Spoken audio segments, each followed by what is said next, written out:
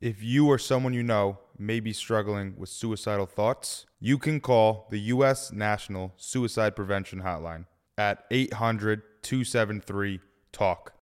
Oh, you fucking know your things. Guys are looking sharp. Zach Dingy, Tony Two Capoletti. Dudes, Three Legs podcast, where we share business tips, interview experts, And travel the world. This week on Two Dudes, Three Legs.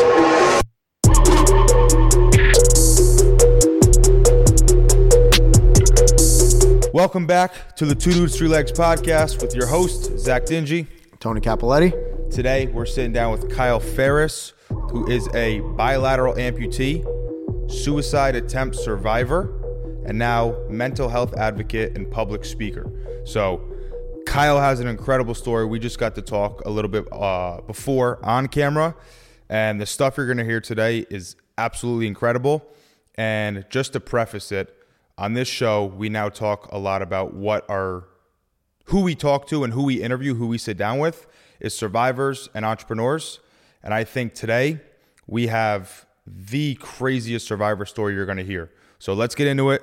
Tony, why don't you start us off? So it's not only a survivor story, but a warrior story. My man is a warrior and a fighter. I want you to begin by telling us where it all started, your big battle in life. I attended East Stroudsburg University in Pennsylvania. It had a Division I wrestling program, which for me, it was exactly what I wanted to do. That freshman year, I really spent all of my time wrestling and staying focused on wrestling. The end of my freshman year of college, I had met a girl, really nice girl. We developed a relationship, and I had come to find out that she had actually lost her mother to cancer over the previous year. Her mom, I believe, had passed away over the summertime when her and I were not talking. One of the ways that I guess she had started dealing with the trauma of losing her mother was experimenting with opiate prescription pills. She had collected all of her mom's prescriptions that were left over from her mom's battle from cancer and brought them to college with her. Probably about a month and a half into our relationship, I started experimenting with the prescription opiates with her.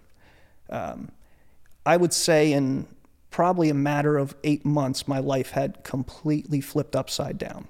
8 months taking drugs with your girlfriend at the time. What starts to happen after those 8 months? I was doing the opiates with her. I went from eligible, where I could wrestle, and I was able to be part of the starting lineup, to at the end of that sophomore year, I was now ineligible for wrestling because there were finals that I showed up late to. There's a final I didn't make it to because we had stayed up all night the night before. I was so ashamed with who I had become, because going through life, you have people who are going to tell you what to do, what not to do. The thinking, right? Like the mental gymnastics you make to try and justify what you're doing at that time. Like, oh, well, doctors prescribe them. It's okay. Ugh. Right? Well, a doctor doesn't prescribe it and say, hey, break it up and snort it up your nose. You know, that's not the directions on the bottle. Yeah. But at that time, I was combination of that love and you know, the emotions and just, you know, that's what ultimately kind of made me give in to trying it that first time. Yep. I would say it was probably like a withdrawal. I was starting to feel some of those effects where mentally I was still very depressed from those chemicals. Yeah. And between not sleeping and it all just hitting me at once, especially going through the summer, still not telling anybody I'm ineligible, not telling anybody what's about to, you know, what I'm going to have to come to. I'm just kind of going through and hoping I can avoid the inevitable. Oh, you know, my God. So you're literally living a lie to your whole family. Yep. And on top of that, you're withdrawing from opiate addiction, which I can speak to that is awful. Yeah. The hardest part of recovering from my accident was recovering from opiate withdrawal, because they were I came out of the hospital. Obviously I'm missing a leg. I'm in a lot of pain. They prescribed me the medication. I start taking it a whole lot. Yeah. And then one day I was like, all right, well, I got to stop eventually. And I quit cold turkey. And that was the hardest 2 weeks of recovery, because you're still in pain. And now you have this whole new pain. You can't sleep it off because you're waking up every 2 minutes. I'm shaking at night. And you're hot and cold and sick. And on top of that, your mental space is dark. Yeah. It's very dark. Yeah. So that's where you're at. Mm-hmm. And you're living a lie to your whole family. So tell us where that takes you. You know, things kept getting further and further off track. So now here we are. We get back up to school. I got up to school. It would have been September 1st. I got back up. I wanted to get to my apartment. And for the first, it would be like the first and the second, you know, I did a lot of fighting with her and stuff. And at the end of it, it was September 3rd, 2006. We had our final last breakup, and that was it. It was finally over. I had a complete and utter meltdown and breakdown. I mean, now I had seen everything slip away from me, right? So I lost wrestling, and like I told you before, even though, I could have just, you know, went back to school, worked really hard, became eligible again. I could have, you know, got back to wrestling. In my crazed mind at the time, because my thoughts were so irrational, I wasn't thinking about that. I wasn't thinking about the proper road I should take, right? So after our last fight, I can remember going up into my apartment room, in my apartment, and all I could think about is, how can I stop this pain right now?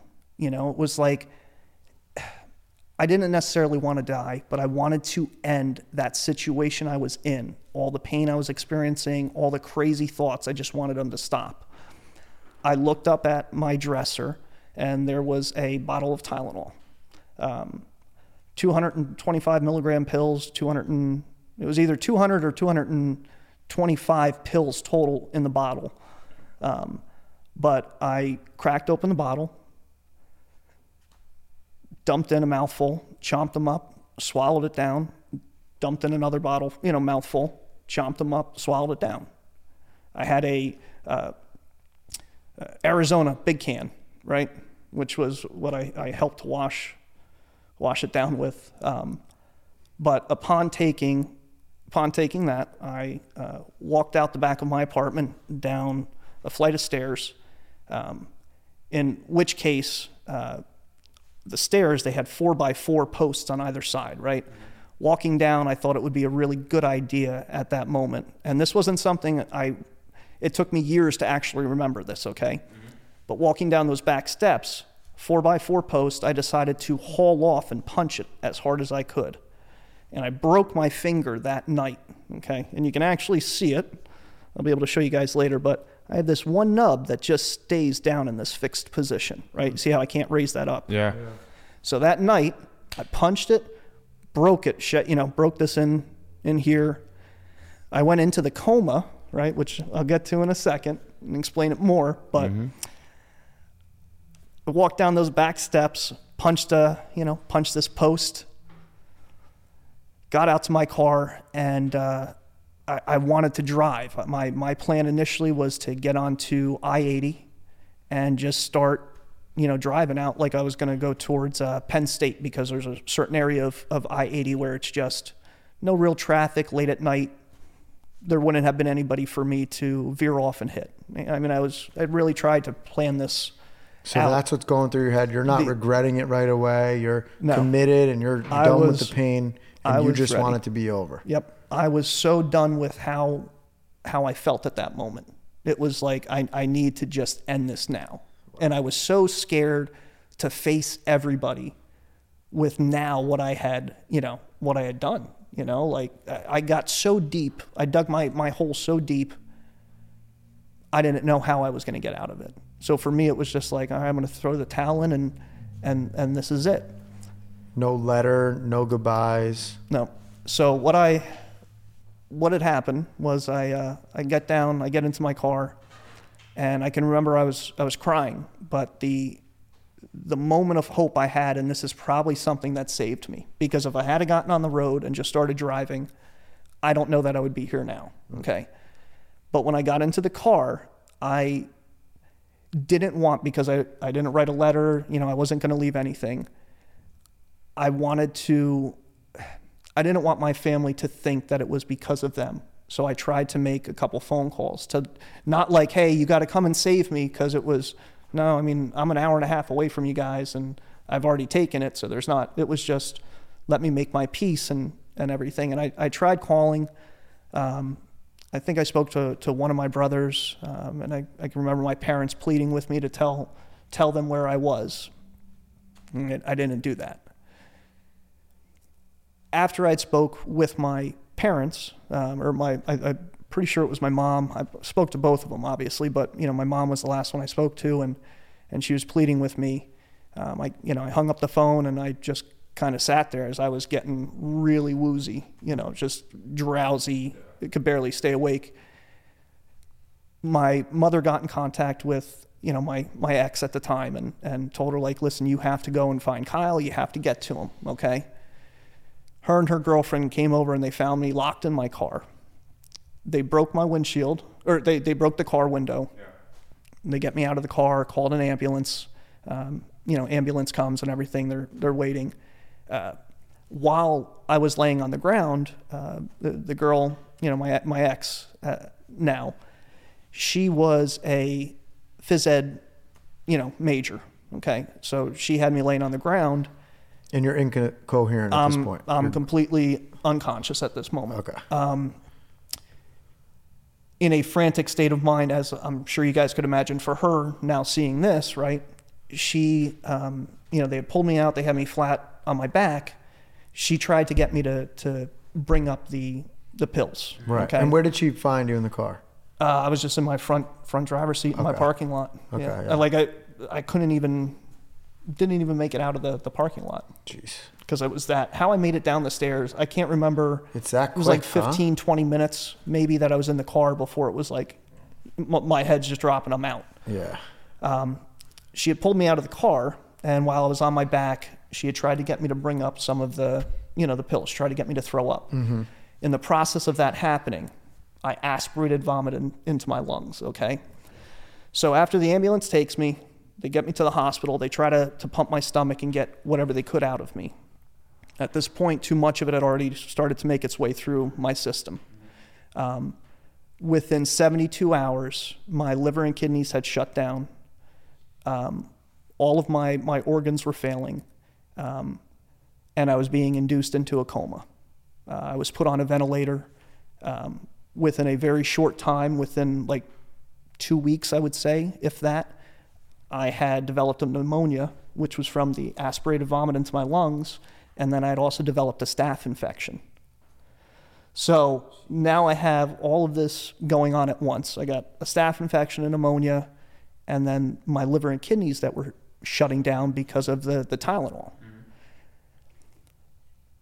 In the first few weeks, it would have been I was in the hospital I was initially at, right next to the college. It was called Pocono Medical Center.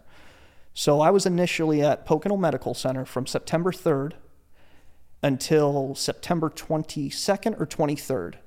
And then at this point, my condition was so grave that they had to life flight me by, helicopter to a larger hospital with a bigger trauma unit. Mm-hmm. When I say so grave, I was induced into a coma. Everything was failing, full multi-organ failure. I was telling you guys, I went from 155 pounds, right? I wrestled 141 pounds, right? Walked around at 155. I went from 155 and I blew up to 240 pounds because I developed what's called compartment syndrome, which is just internal swelling. It's also can be caused from internal bleeding, but I wasn't internally bleeding. I was just swelling. So I swelled like a tick. That extra weight is all weight? That's all water weight. Wow. All water weight. 90 pounds of water weight, which is 70% of your body weight at the time. Yeah. I looked like a pumpkin. I mean, my head was just, it's not something you can really imagine. Excuse me, Kyle, do you mind if we back up for a sec? Yeah. You said you blacked out the night of the accident, of your attempt, and did you go into a coma that night? No. Okay, I did so not. that was, what you told us How much of that was from your conscious? Were you awake at all when the ambulance came? What was that like? That is, so I don't really remember much besides getting into the car. Those events of how that happened was what was relayed to my family by my ex, the cop that showed up on scene and everything. Understood. Yeah, So yeah, then- that's what he said. He said he passed out in the car within 15, 20 minutes of getting in? Yeah. So then once you were taken to the hospital, when was the medical induced coma? When was that decision made? Do you know?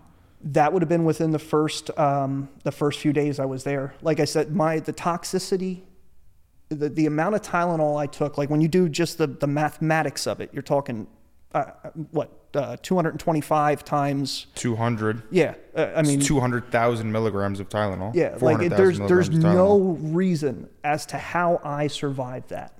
Right, like that amount of Tylenol should have killed me. Did you flatline within those 3 days? Were you pronounced? I don't think in the first 3 days, but total, and I'll go through all of them. And you have no memories from being taken out of the car to being induced into the coma? No. Okay. My first memory comes probably close to the end of September.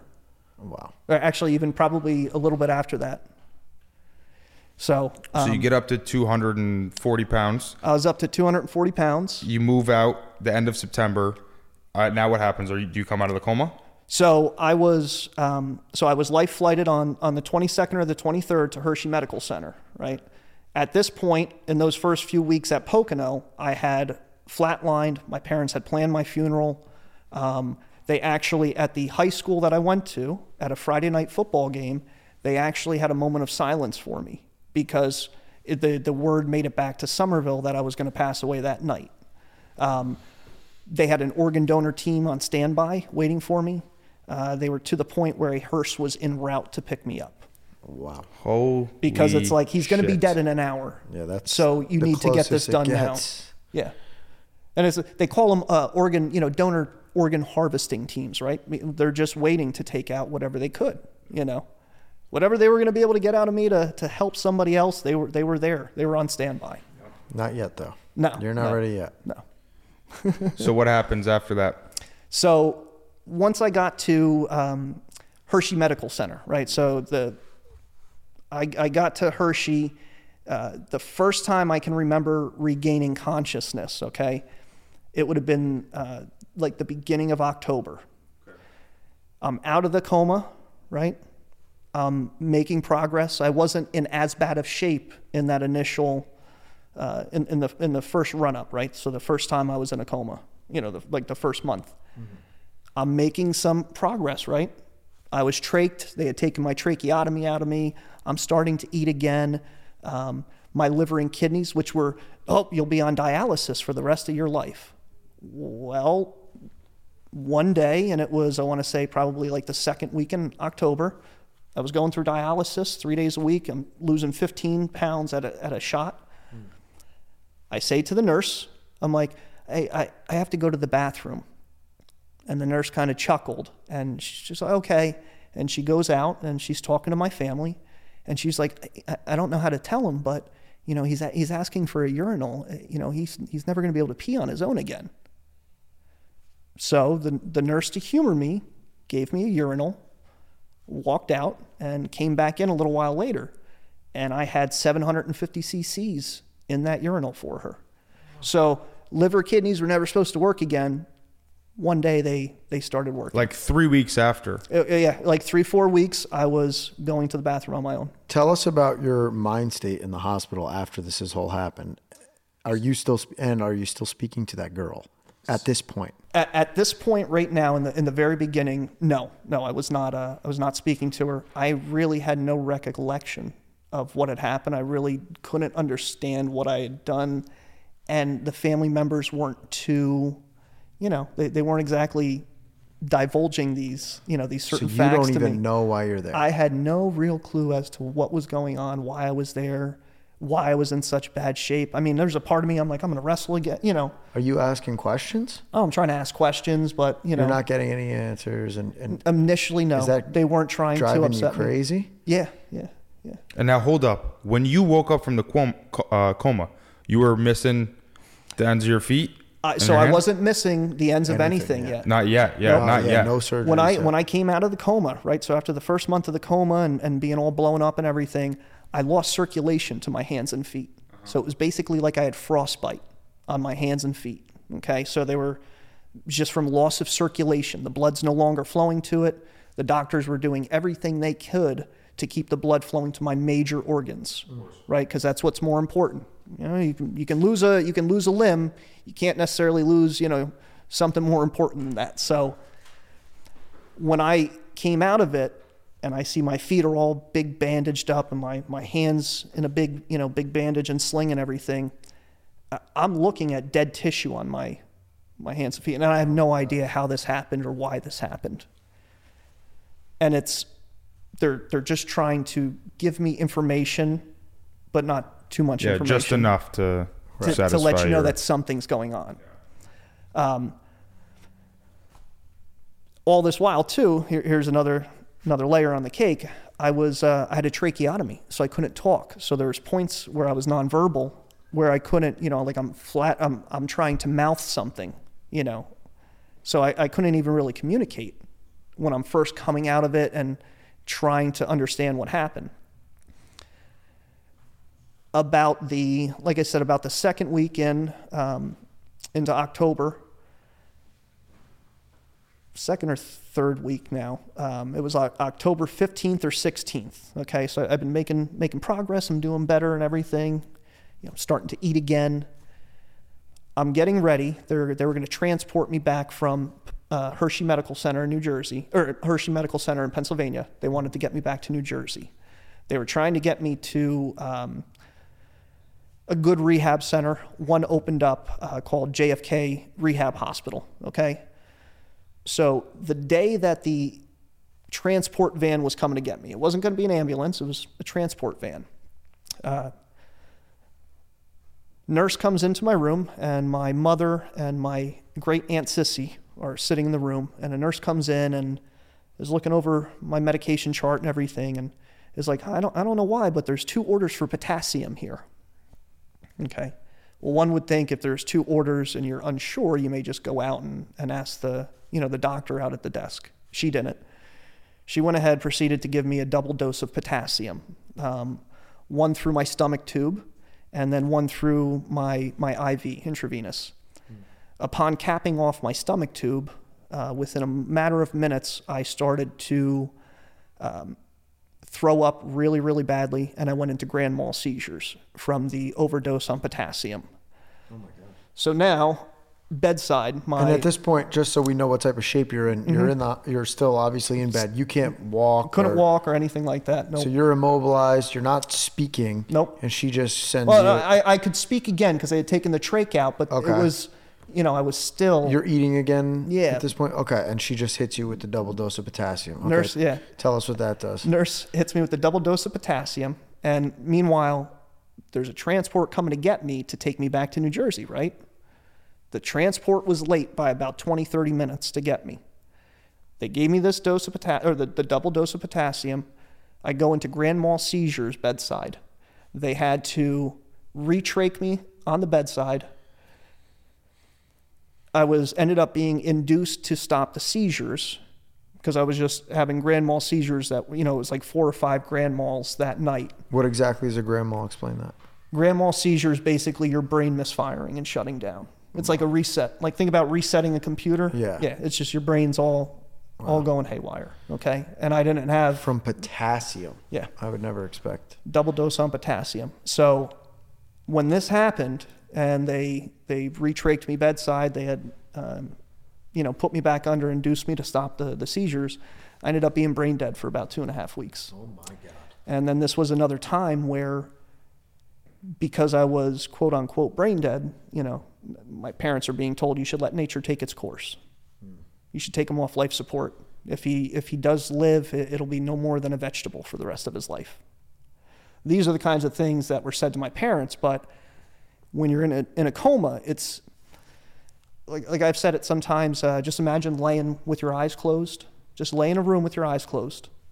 Allow everything to go on around you all day, but you just don't move, you don't interact, you don't do anything. That's what being in a coma is like. You're hearing these conversations being talked about? There are absolutely times where you're conscious in the coma. That there were things that I heard crazy. that, that they'll stay with me, they'll haunt me for the rest of my life, And I can remember screaming, but in your head. You're not.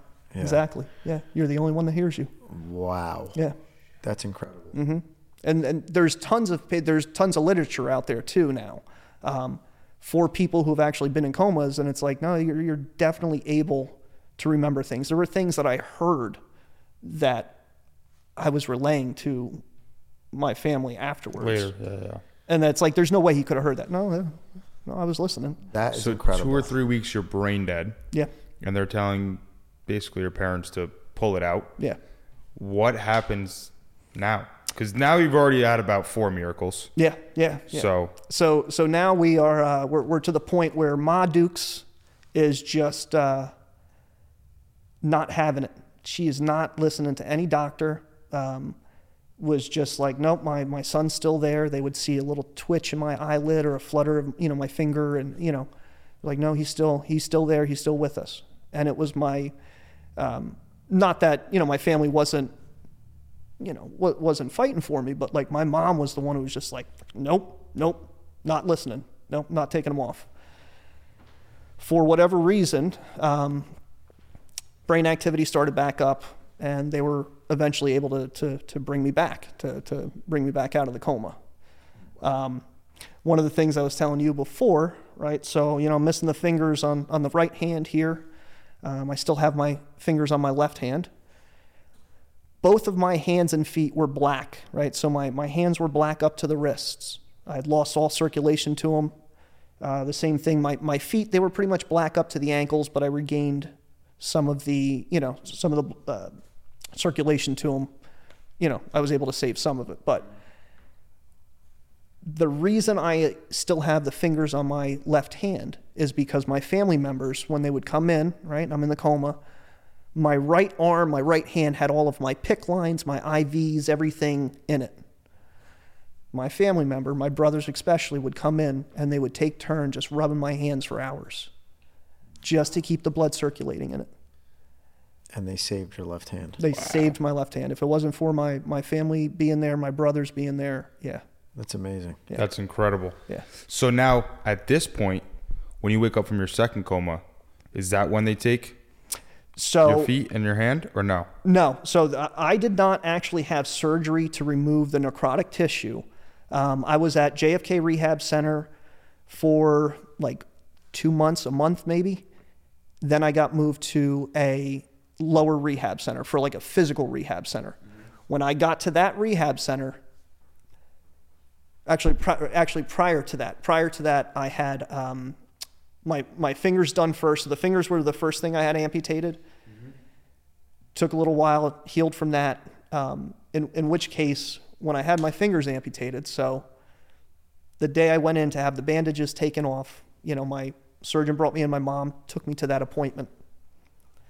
He took off the bandages on my hand, and I remember just sitting there sobbing, because I'm looking at this hand. I'm like, oh my God, that's my hand now. Like my finger, they're gone. And I got over that little hump, right? That was like, gosh, it is what it is. They're gone. When I went in, month and a half later, however long it was in between the surgery then for my feet, they amputate the front half of each foot off. And I had to have skin grafts to try and close those wounds and everything. When I eventually went in to have the bandages taken off my feet, I had no emotion about it. It was just like, it was easy enough. Like, I thought, no, maybe I'll cry or something. No. So you had accepted it after it happened to the hand. You knew it was coming for the feet. So you just had accepted it. I was prepared. At that point. Now, at that point, you still don't know how you got into this situation. When does that information come out to you? So by the time I got back to New Jersey is when it was really like starting to be put and all the this way is out before there. amputations. Yeah. Okay. Yeah. So I got back in December, right? So 3 months. So what I want to know is I need to figure out this timeline. 3 months, December, you're back in New Jersey. Then when do you go back for your hand? When do you get your hand amputated?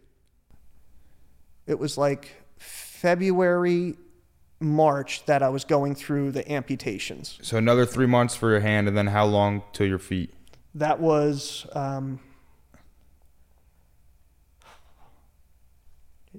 get there December. It was like maybe about a month after my hand is when I had, Wow. the So you're going 6 straight months of basically nonstop, surgeries, traumatic, everything. serious, hardcore Yeah. experiences. Yeah. Now, what I want to know is, do you think that not knowing how you got yourself into that situation was possibly your saving grace, and how you kept your warrior spirit and fought through and made it? I would absolutely have to say so. Yeah. I think being told so much when I was in such a fragile state, Would have pushed you over and the such edge, disbelief. maybe. Yeah. I mean, I was in complete and utter disbelief at how I got to that, and to be told you did something like, if you had Let's told talk me about that. your- Let's like, talk about you- who told you and how that was, finding out that you had actually. So it was a combination of, my mother and father telling me like what had happened. And I remember really the reason why they started explaining more and more to me was because I was asking where my girlfriend was. There you go. I was just going to say. I'm asking where she is, Right. she is. And it's like, oh, you guys aren't together anymore. And, this happened, I didn't have a cell phone. They didn't want me looking at my, cell phone or trying to text or anything like that. So it was, in the beginning, trying to make sense of all of that. How they were able to balance that, not just tell me like, yeah, you tried to kill yourself. It was like, because they were, like, it's not like my family was fully aware of everything that was going on. And it's not like my now ex-girlfriend was like, oh, hey, yeah, we were doing opiates together, Right. And this behavior that you learned that you had taken on, well, let's not call it a behavior, but what you committed to do is not you at all in any way, your whole entire life, until you begin doing opiates and then withdrawing from them. Yep. So, how, you're looking back at it and you're like, I assume you're thinking, how the hell did I get into that? Yeah. Because you've never, that wasn't you. No. So talk about that a little bit. Yeah. I mean, like I said before, growing up, I was I had role models everywhere, Right. Like I had a lot of good people around me. That is always like that. That's still for me, that's the hardest part to like make sense of. Like, we all make mistakes in life.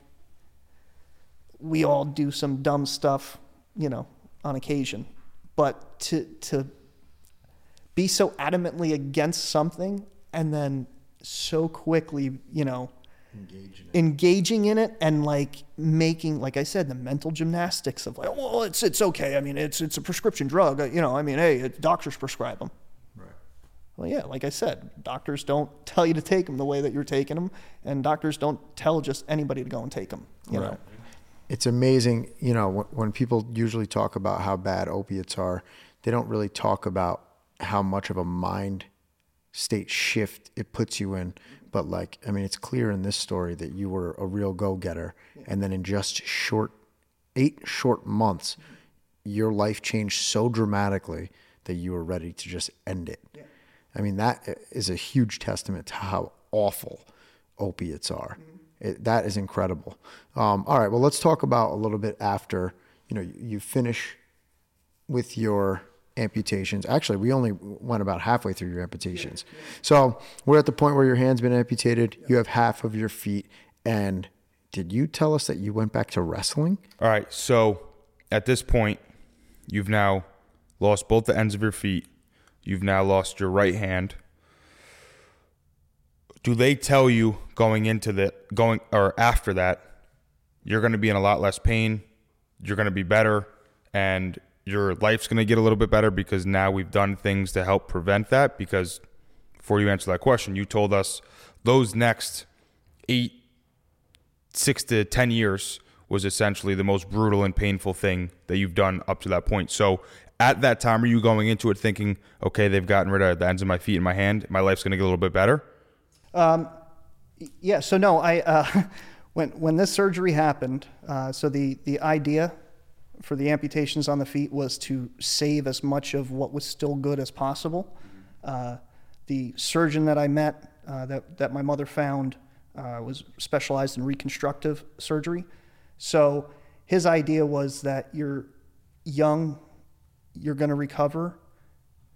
If we cut off more, you can't put it back once it's cut off, right? So his idea was to save what we could now, see how you do, see how you recover, because with the trauma my body just went through, the weight fluctuations, the being in the coma, all of the muscle atrophy that I experienced, I was saying, like, I didn't have the strength to lift my head up.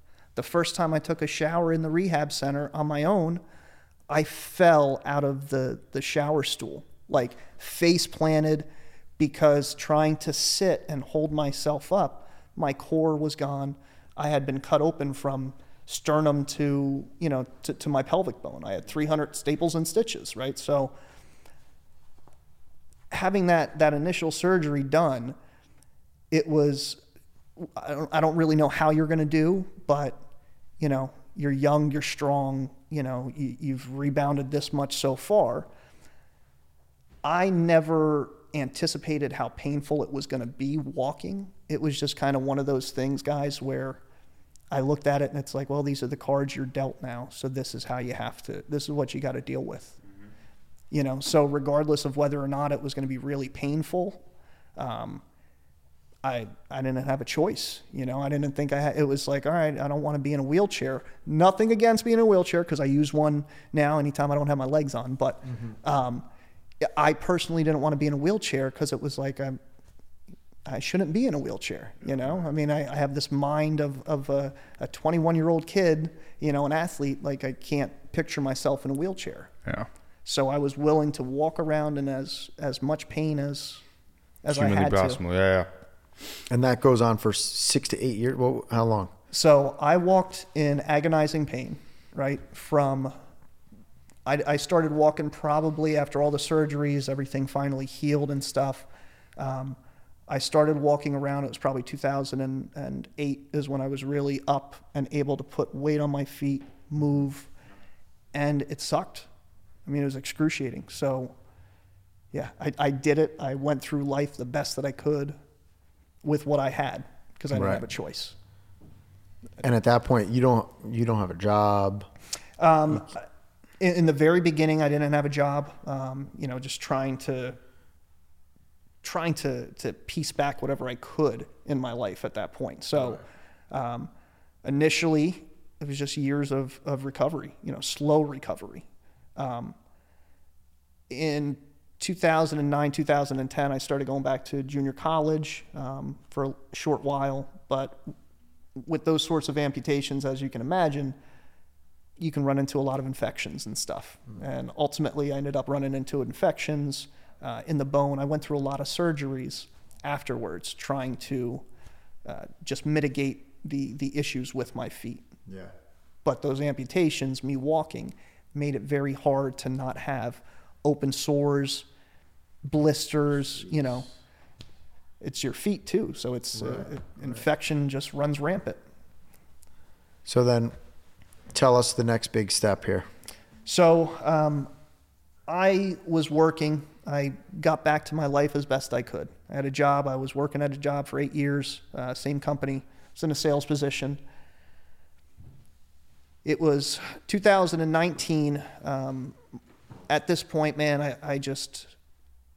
the physical pain of getting around just really started wearing on me. It started affecting every aspect of my life. Being in debilitating pain, you're just a miserable person to be around. Yeah. And no matter how hard you try not to show it, you can paint on a fake face all the time. You can put that fake smile on, but ultimately it's not really reflecting how you feel inside. Certainly been there, man. I can I speak know to you- that. When yeah. I'm in pain, it's very hard to keep a positive outlook on anything. Yeah. It's just like everything sucks Yeah. when you're hurting all the People time. don't so I wanna can't be around imagine. you. Oh yeah, there's that too. Yeah. It's like everything that could make it worse happens too. It's like nobody wants to be around you, so that makes you in an even worse mood. Yep. And then it just becomes like this cycle of negativity. Yeah. So how do you break that cycle? So I broke it basically by, I'll give the credit to my wife. My wife said to me after seeing me basically tap out, right, is basically how I'll say it. She was like, Kyle, what else do you have to lose? She goes, I'm not going anywhere. She goes, your pain, it's not going to get any worse. She was like, if you amputate them, and if you end up in a wheelchair, hey, I'm still here. Like, okay. That's a good person to have in your corner. Well, okay, hold up. Before you get You into the also story of just when said you lose your your wife yeah. without mentioning. When did you Let us know about the wife, man. When did you meet your wife? Because you're going through this pain and struggling in life for 12 years. So what year you meet your wife, and how does that go down? So I met my wife in 2012. She was a bartender. I went out with my buddy one night, and I saw this really attractive drink girl, and for whatever reason, I walked with a cane and everything. I didn't really think I had a shot, but I humored myself and hit on her, asked her for her number. And when people say, "Oh, love at first sight," guys, we met, and it was honestly like it'll sound corny, but we're just two people looking for the same thing. She didn't notice my cane. She didn't notice my hand the first time. That was it. That was my ride or die chick right there. I found a person who didn't. I don't think it didn't sounds care. corny at all. Yeah. My girlfriend, I went on one date with her, and she came back to my house that night, and she hasn't left. Yeah. Literally, She's at my house right now. She's still there. Nice. And Nice. we're happy as can be. That's what Love- you gotta love have. you, You babe. gotta have a good one. Yeah, she's my ride or die for sure. So Yeah. it doesn't sound corny to me. Well, good. Then all right. That makes me feel a little bit better. I'm not the only one. So you meet an amazing woman, Absolutely amazing woman. and hold up, I'll let you fix that. And in the midst of all that, as you're in love with this woman and going through all that, you're still going through the toughest part of your life for another 6 years until you decide to do the surgery. Then So- the conversation comes up. She says amputate, and you say, let's look into it. All right. Tell us about deciding to have both of your feet cut off. Yeah. So I came to that decision. Obviously, a whole lot of help from all the pain and misery I was in, but social media, obviously the great thing it can be, or it can always be used in bad ways, but all of the veterans, and this is really this was the first thing that got me to just pull the trigger. Maybe not the best thing to say, but Nice. I was, I wanted more, man. I was just so tired of being in that pain. And I would see all these different veterans on Instagram and shit. And here they are, amputee, above knee amputees, people who are missing their hip. They have all types of prosthetics and they're doing everything. And one of the ones that really was pushing me over the edge was seeing a Green Beret who had lost his leg. I don't know if it was above, I think it was a below the knee, but lost it and then still went back into active duty. And I'm kind of like, all right, well, I'm not a spec op guy, but whatever. Well, if he can, if he can wear prosthetics, that's a testament to how well prosthetics work. Yeah. But I was researching people, amputees who, see what they could do. You saw Oscar Pistorius, right? Right? I mean, hey. Talk about pulling the trigger. Exactly. That's my Halloween costume next year too. Just wait. Oh, that's just a wait. good one. I was Lieutenant Dan this year. Going Oscar Pistorius next year. That's a good one. Got to put the blade legs to good use. What's it called? Valentine's Day is coming up too. Oh yeah. But that's when he killed his girlfriend. Yeah. Yep. It's nobody. But all of the all the veterans, right? It was, for me, that was seeing them put it out there, I'm like, okay, get me more interested now. Like, like on the cusp of it. My wife, she had obviously, made her point very well known to me. And it was just kind of like, all right, I can't deal with the pain anymore. I started researching doctors in my area. Started off with a podiatrist because I was like, all right, let me start here because it's going to be a process. You're going to have to get, okay, yeah, we recommend this, or, it's like I'm going to have to work my way through. Started with a podiatrist. He saw my feet. He was just like, yeah, you should probably have those amputated. I'm like, well, that's what I'm trying to do. Yeah. He's like, well, I'm not your guy. He was like, let me send you to, to a foot orthotic specialist, right? I'm like, okay. I go and see this next guy. And he's like, oh, well, I wouldn't be the one to amputate. He goes, what I could do for you is, foot reconstruction. We'll go in there. We'll take out all the bone spurs and this and that. I'm like looking at him like, why do they keep sending you to foot guys? I'm like, I really just want to get I just want below knee amputations done. He's like, well, once we cut it, you can't put it back on. I'm like, I know. Yeah, I thought about that. Like, So he was like, I'll tell you what, let me do a little homework for you. Let me talk to a guy I worked with, I trained with. He was like, and I'll get back to you. And I'm kind of thinking like, maybe I'll hear back from him, maybe I won't. The doctor called me that night and was like, listen, I have a partner, told him all about you. He'd love to see you. So I go up, I meet this doctor, Dr. Daniel Char, a absolute, just an angel, guy. I go in, I see him. I walked in ahead of him. He came in behind me. He had no idea how young I was. He thought I was a 90-year-old man walking in behind me.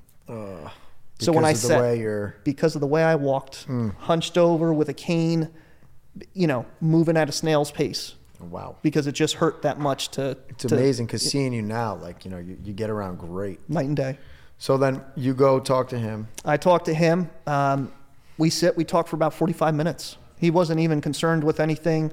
He just wanted to get to know me. After explaining everything, then he finally looks at my feet. He's just like, I'm going to help you. He was like, let's get this done. And he asked me, he goes, so I've only ever done one amputation at a time. He goes, typically, if we do have to do two amputations, he goes, we would amputate one, you would heal, and then we'll go back and amputate the other one. He goes, but in your situation, he goes, how would you like to do it? I said, both at once. Wow.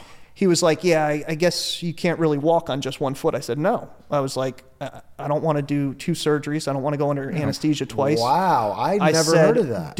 I want both done at once. At the same time. And he was like, well, you'll be my first, but if anybody's going to be able to do it, you're going to be the guy. I was like, all right, let's do it. That's fucking badass. That's great. And so this whole time you're thinking this is going to be your saving grace, and you're... I had faith. I guess you knew it. Yeah. I had faith. It was Tony. It comes down to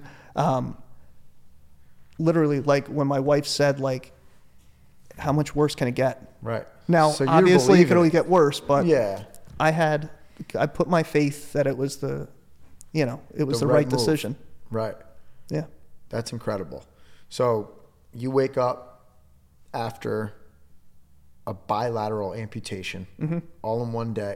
It's one shot. They do it. They get it right the first time. Yep. No revisions. Nothing. So then what do they do after the surgery? You probably go home the next day. So I came out of surgery, and I had the biggest shit-eating grin on my face. I was looking down at him, and it was like, yes, freedom, woo, you know, because for once it was like I didn't have. As an amputee, you know about like phantom pain and stuff, and real bad nerve pain. Absolutely. My feet used to hurt like all the time. Whether I was walking on them, I wasn't on them. Whether shoes, it didn't matter, right? As soon as they were gone, I mean, I was smiling when they brought me up to my room. I mean, there's pictures I have from being in surgery, and I'm just sitting there like, yeah, Oh, that's awesome, man. And so I went in Monday morning was my surgery, and I went home Thursday. They were like, oh, you'll be in 5 days. I was like, I'm going to make it out in 4. How long till you're up and walking? Shit. So I had to spend 6 weeks was the recovery time of not putting any weight on them or anything. So 6 weeks to let the healing happen. You're casted up? No cast, no. Wow. No, just bandages and stuff. So I didn't know that. I thought everyone, when they get amputated, has to get casted, because I had a cast, but I guess that's probably because mine was Yours so was a little fucked up. more, yeah. You Mine was experienced a lot of really trauma. bad. Yeah. Well, yours, it was broken, shattered, right? Destroyed. Yeah. Yeah. I mean, we had 6 revision surgeries. You know, when it first broke, it was all the way down here, and they just kept cutting up and up and up and up to prevent, infection from spreading and keep what was good and what was bad. And that took a while. I mean, I was in the hospital for half a month during just surgeries. So I can't believe, I didn't know they didn't cast you. And it's only, how long you said? 6 weeks without putting pressure? I healed for 6 weeks.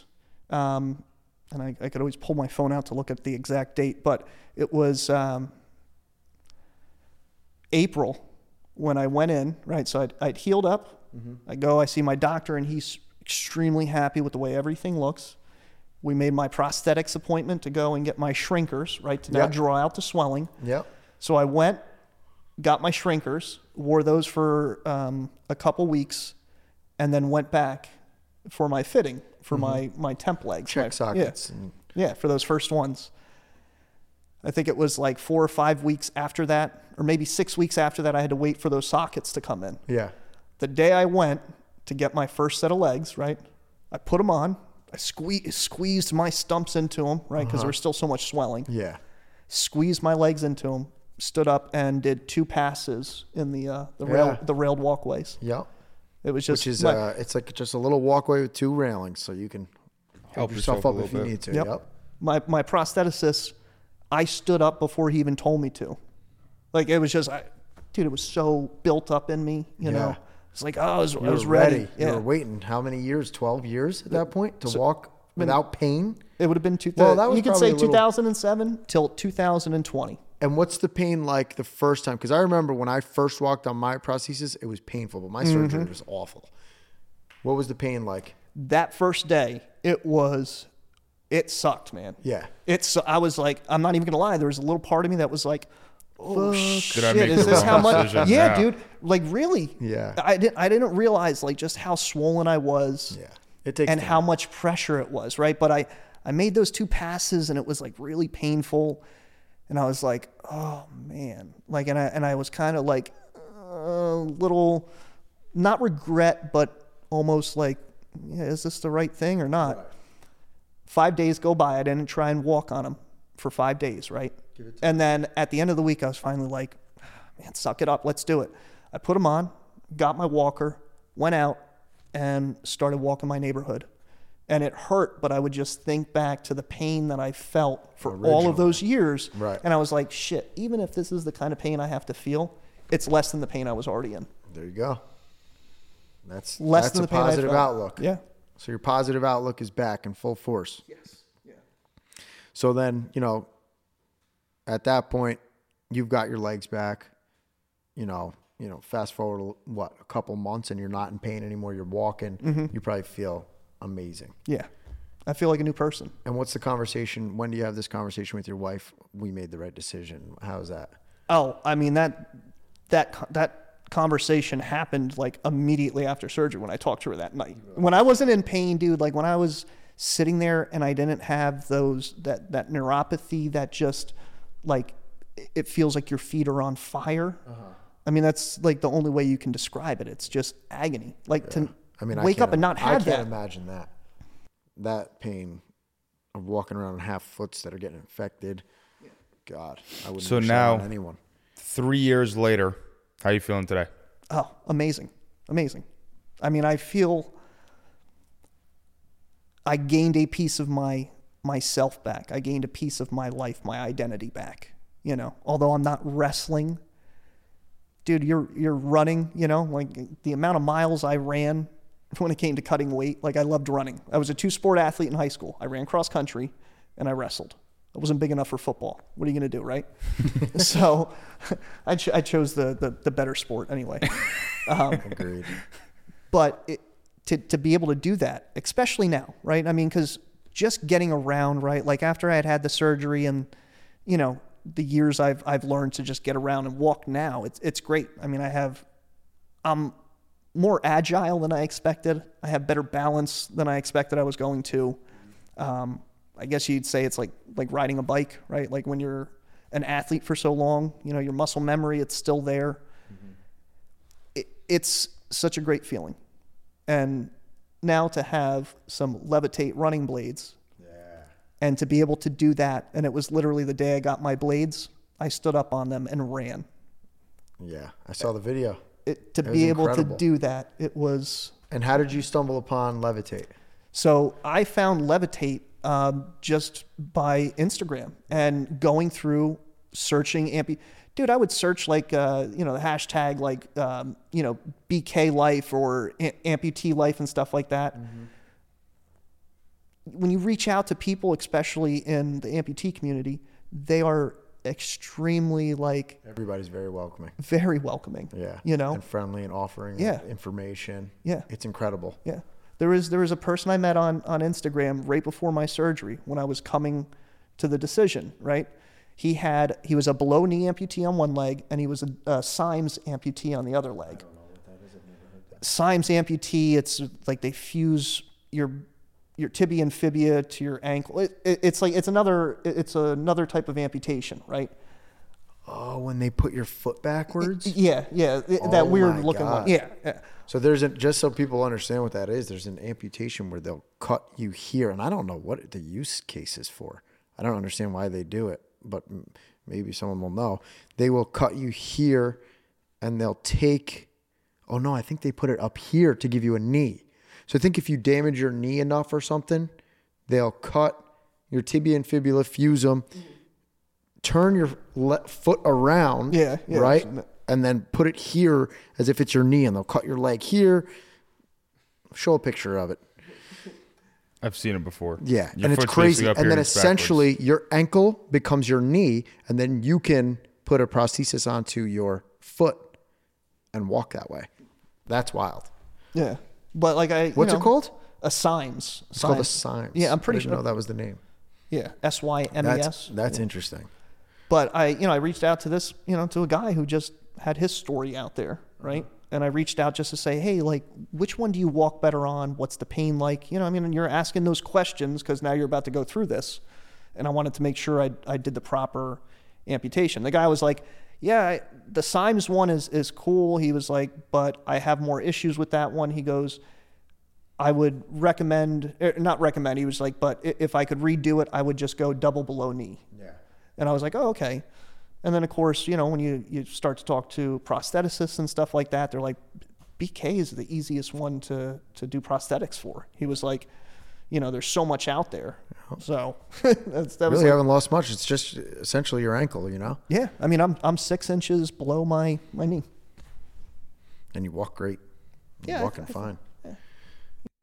Tony, can you share a little bit about why it's been, how you've realized and come into this role of finding the importance of amputees online, sharing their stories, the community around it, what it feels like to you, and what we've done because of that? Oh yeah. So obviously, your story about how you came to your amputations is one of our favorite stories to hear, and it's a big reason why I get online and I give people my story. We just want to spread hope and show people that it's not that bad. No. It's really not that bad Life's at all. not over. No. And you can fight through it with a positive attitude. And what I like to do is give back. Giving back obviously helps a lot. And so, I think you've seen that what we do is we raise money for newly amputee people who are having a tough time and can't really afford running blades, but want to be able to run again. We raise money for them and we purchase them. Yeah. Well, blade legs. For me, honestly, when I saw that, because that's what drew me into you, Tony, seeing that you guys are giving back to the amputee community, you're giving people back pieces of their lives. For me, that melted my heart seeing that, right? And that's why I reached out to you to just share my story with, right? Because it's until you hear other people's stories, right? You don't think things are possible. You may not have the strength or the courage to do something, right? Seeing you and your story, the things you put, seeing your success with your blade leg was what pushed me over, the hump for me. It was just man, not only is this dude on one of these things, but he's helping give other people legs. It's like that for me. It was like, shit or get off the pot, man. Like Wow. order yourself some blade legs and take the next step. Wow, that's really touching to hear. Seriously, man. That makes it all worth it, man. It's like that's what we want. Yeah. That's what we want out of this. I'm really happy to hear that we had that effect on you. That's great. And now that's why I want to share your story too. When you first reached out to me, your story was incredible. And, you're a real testament to a warrior because you're still fighting back every single day from that wild experience. And your story is a real testament to how awful, like I said, opiates are, and how, even if you go all the way to your deepest depth, you can always fight your way back up as long as you have a positive mindset and you look forward rather than looking back. I'd like to talk about that for a second. So what has been, you've gone through some serious stuff that 99.9% of the human race will never see half of what you've done in your life and gone through. What has been some of your key points, takeaways, things that you've been able to do to overcome so much? Like, give me some stuff that's helped you. Yeah. Biggest thing, I would say, especially having attempted suicide, right? At that time, like I say, it didn't want to ask for help. I was too too ashamed and whatnot. But being able to ask for help, right? Being able to ask for direction when we're lost is so, so pivotal, right? Like I said, asking for help can be the easiest thing, or it could also be the hardest thing to do, right? Especially when we're, too stubborn, too hard-headed, right? Too prideful. Although those are good things to have, right? In my case, yes, I'm Irish and Italian, right? So I'm very hard-headed, very stubborn. Definitely helped me get through some things. You two are freakishly Right. alike. He lost a parent. I lost a parent. When did you lose your Brothers. My mom passed away November 23rd of just this year. God bless. Did you hear that? His mother passed away November 23rd. My father passed away November 23rd. That's wild. There are no Holy coincidences in life. fuck. There are no coincidences. What? There's divine timing for everything. Okay. People meet for reasons at specified times for, That's wild. Wow, that's incredible. I don't know what to say after that one. Holy shit. I can tell you. I don't even know. That's insane. All right, so biggest thing you said was asking for help. Yes, asking for help. Yep. Although you have to be careful of the people you ask for help from, right? Like, life, a lot of the very successful wrestlers I know, okay? And we're talking guys that are in the 1% of 1%ers, okay? They are your All-Americans, your Olympians, stuff like that. They all share a common thing, and that's like, the people you keep around you are directly going to affect where you go in life, right? Jesus, if that doesn't sum up your story a little bit. Yeah. It took one person using drugs to come in and nearly wreck your world. Yeah. But like I said, though, right, it was one person that I did things with. Although even though she was, part of the equation, it was my recipe. It was my recipe for disaster. Right. Right. Well, your ability to take accountability for your actions is incredible. That's one thing that we are severely missing in this world right now, in this country. And, if we can even just partially start to make people be accountable for themselves, their actions, like I say, I look at things through a really easy lens. Is this going to benefit me or is this going to hurt me? Like a lot of people can't even look through that scope. Yeah. If I could grab my younger self, right, my college self, even though everybody else had told me what not to do and what to do, I would go back and reiterate those same things, right? And I would say, like, is this what you're doing right now? Is this going to make you a better wrestler? Is this going to put you in a better position for life? Is this going to, Is this going to help you in any way? Yeah. Okay. If it isn't, then no, you don't need to be doing it. Right. Everybody wants to play the game of like, oh, you got to live life to the fullest. Well, yes, you should. Right. You have people who go, oh, you live life with no regrets. So you're going to go through life with no life lessons then? Because that's what I equate them to, right? A regret isn't a regret, it's a life lesson. Right. Right? You either learn from those mistakes or you don't. Right.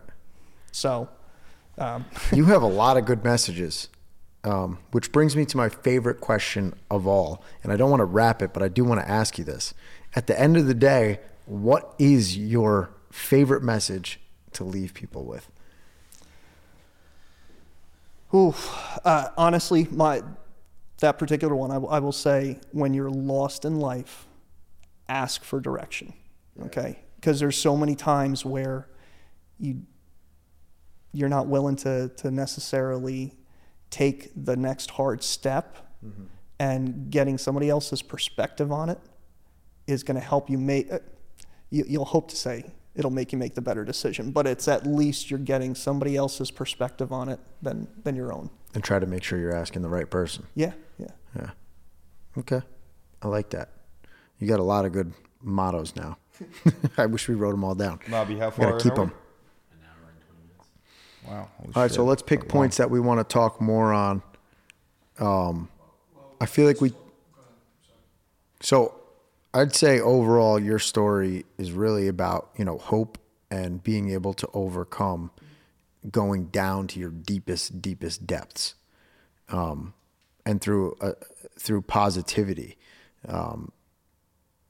And there's a lot of mental health influence in there, right? So tell us about, I believe you said you're working with, what is it?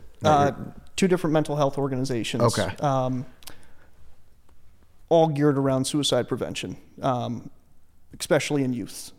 Just because nowadays, kids are bombarded with so much crap that we weren't. Social media. Yeah, social media is a big the one. internet. Yeah, but It increased human interaction by I don't know what the real figure is, but 10,000%. Yeah. We never used to be in touch with so many people. Mm-hmm. And it's like, when you're in touch with so many people, you can spread a lot of positivity, but wow, you So can much spread toxicity a lot too. toxicity, negativity. Yeah. It just spreads so quick. And when you're talking to young people, especially 14, 15 high school kids, that negativity can get to some people real bad. But tell us about a little bit of the work you do. Yeah, so my college roommate had introduced me to a group that came. He's a teacher. They came and did a program at his school to help teachers be able to identify students that are, experiencing trouble or having mental issues. And in just talking with my buddy, he was like, Kyle, you should really get in contact with these people. You tell your story, and this is even in a conversation where I was telling him things for the first time. And he was just kind of like, you really need to get in touch with this, with this group. And in doing so, I became their member with lived experience.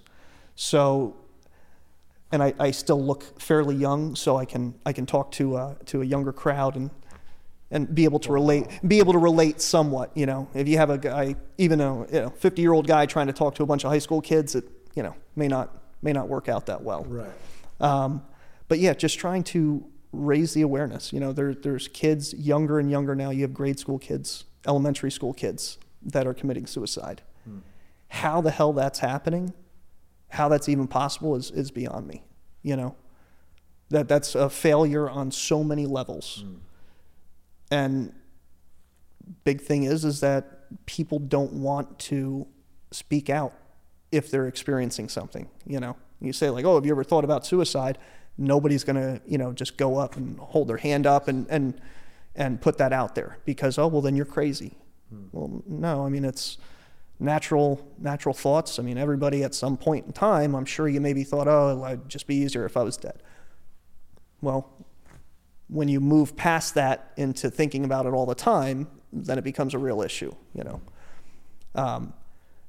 But I just am trying to put my story out there as much as possible and make sure that these kids know that ultimately, if you decide to make that decision, you're going to be ending temporary pain with a permanent solution. And that temporary pain that you may be ending, right, that you'll eventually get over regardless if you don't make that decision, but that temporary pain that you may end is going to transform into lifetime pain for your family and friends. Wow. Well said. There's no coming back from it. Right. And those are the people, you're gone, you don't have to deal with it. I have the perspective of basically having killed myself and then still being here and then having to go through and see exactly what that did to my family and my friends.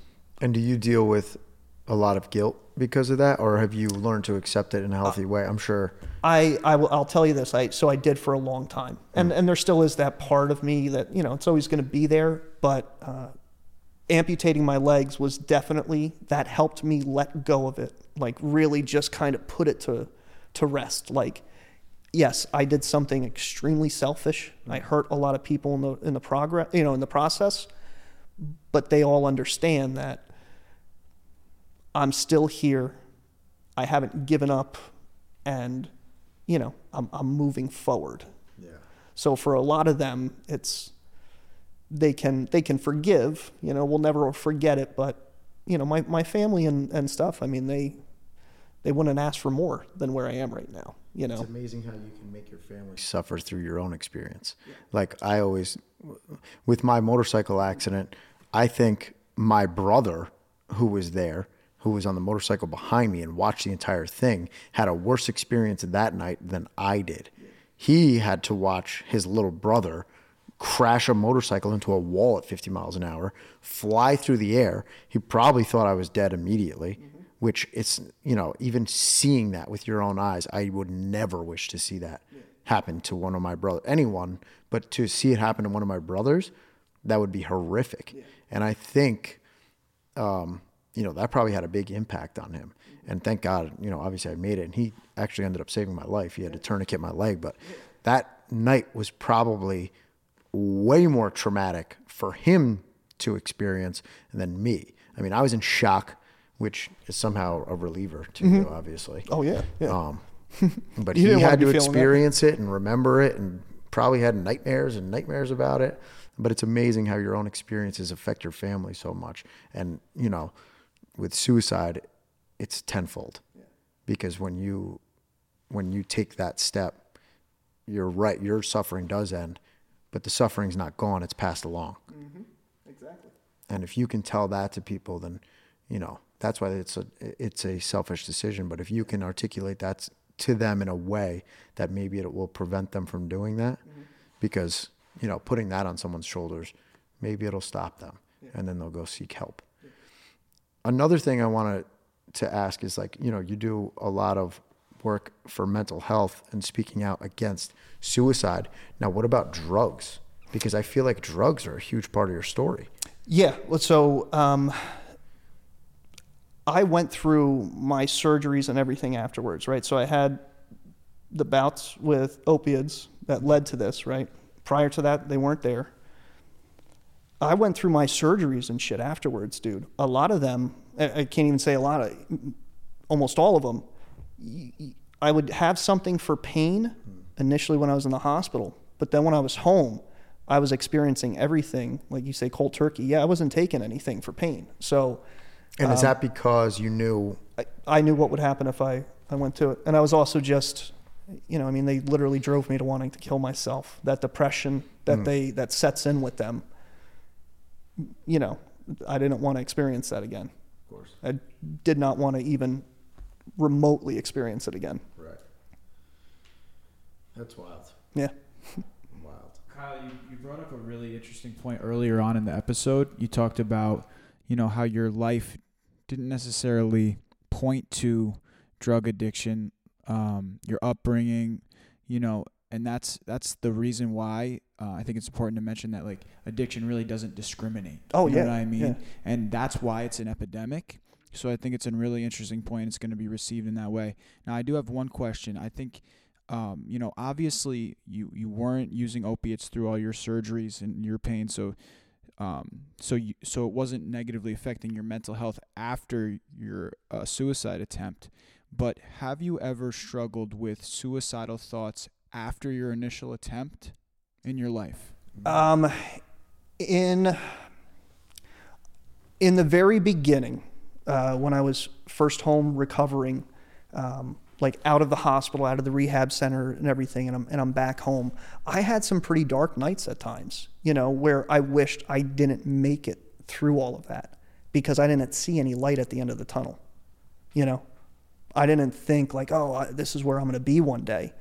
All I saw at that moment was this skinny little body of a failed college athlete who tried to commit suicide. Like that's how I viewed myself at that time, right? Because now once I'm home by that time, I mean, things have been told to me. I'm now fully aware at everything that had happened. I'm fully aware at everything that I had done, Some of it was foggy and hazy, but for the most part, I knew exactly how I had gotten myself into the position I was in. So those nights, those sleepless nights, especially when, like you're first home from the hospital and stuff, you spend that much time in the hospital. You get used to somebody coming in every 2 hours to poke you, to prod you, to check your vitals, to do this, to that. So I hated that. Every time I just start to fall asleep, they'd come in and switch something in my arm and then doctors would come in at 4 a.m. and turn the lights on and be like, hey, we're here to look at you. Yeah. And I was like, great. Couldn't let me sleep. Mm-hmm. Can you turn the lights up brighter? Yeah. Oh, yeah. Yeah. And hospitals are torture. Yes. Yeah. The most expensive hotels in the world. They suck. Oh, yeah. All right, I'd like to make a final point that I've gotten from listening to this story and talk about this is like, in life, there are no redos. And so what you've proven and what you've done over the last 20 years of your life is, whether it's business, whether it's personal, whether it's relationship, whether it's a sport, whether it's your physical body, there is no redos. You can only look at what is on the chessboard and then make a move from that. Okay, this is the situation I've been dealt. What is the next best thing I can do to improve my situation? And like, you have been such a good example of that, because every time something happens, you've been able to make it to the next step, to the next step, to the next step. And now 17 years after almost killing yourself, you're in a stage where like you went through basically almost killing yourself, then going through complete misery, to now being the happiest you've probably ever been in your life and being the strongest mentally you've probably ever been in your life, So the testament and the point I want to make is just like, whatever it is, you have to be able to now, what you've been able to do is like pull back and say, okay, this is the shit that's happened. This is what I'm going to do next. And this is how I've overcome it. And you said to me before off camera, you were talking about now you work at a funeral home. And you were like, it doesn't matter the money I make. It doesn't matter what I would do. I would not give up this job, because what I do now, I can relate to these people in a way that they've never been able to talk to someone at a funeral home, because you've dealt with all that. So all of the stuff you've done up to this point has been amazing. And I want to make that final point, just because for me, this whole time listening to you guys, that's what stuck out to me, and that's what I wanted to share. So, and it's not over. You just started running again. Exactly. Well, how long ago? 2 weeks ago? I got my blade legs January 9th. Yeah. This guy's good with dates. Yeah. You're really good at dates. Extremely specific. Just the other day, it was 2 days ago, the new video I posted. There's 2:45. Yeah. There's a hill in my hometown that I used to run up all the time. It's called Cliff Street. And it's just like an inclined hill. Used to sprint up and down this thing with 10 layers on to lose weight in high school. Cutting weight. Never. Torture. Yeah. Never ever thought in a million years I'd be able to run up that hill. And the other day, my wife and I was like, I'm going to do it. And all I'm thinking is like, all right, am I going to fall forward trying to go up this thing? And it's like, well, sometimes you got to run before we walk. That's right. And that's Sometimes. So. That's awesome. I just have, and I want to just throw this out there too. I just spent a weekend in a house with extremely influential people right? Everyone from the Levitate crew and a bunch of other amputees. And while I was there, one of the days I had this thought, we were all there because one thing happened to us. And for most of us, it was an accident. But we're all there, and I'm with pretty influential people, Footless Joe, I'm sure you may have heard of her, Alyssa the amputee, huge following. We had Lasse Madsen there. All of us were there because of an accident that had happened in our life. And through that accident and what we had to overcome, we all found a greater purpose. And obviously, it sounds like your story is going to be that same exact story. And, our purpose has now become to spread positivity in the amputee community, which you're going to do as well. But not just the amputees. You can actually share it with anyone who's suffering from mental health issues. And so with that all being said,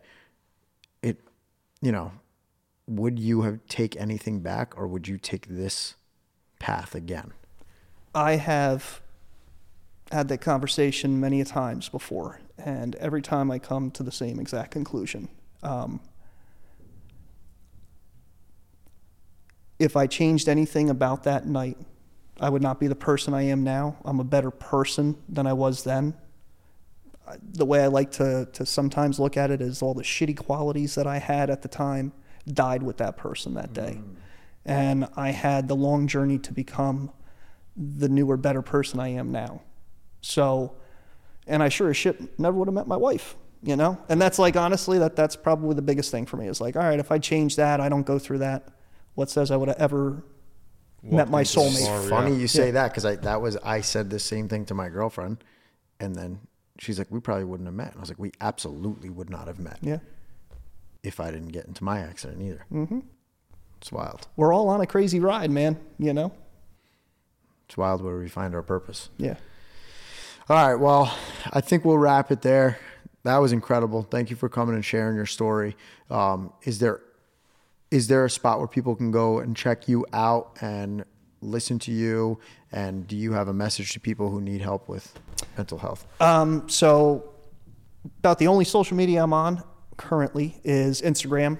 My name's Kyle Ferris, 1985 at Instagram. That's my, my little handle.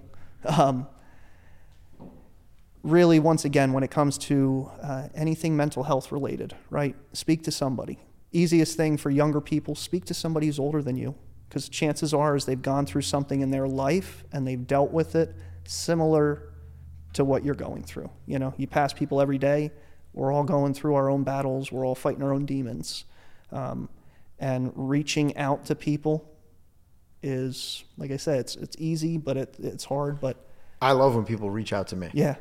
Just like you did. Yeah. You reached out to me. A lot of people reach out to me on Instagram now because of what we're doing. And I'm sure you're open to people reaching out to you, especially if they need help and just to talk to someone. Yeah. When you're fortunate enough for a second chance at life, you gotta do everything you can with it. So yeah.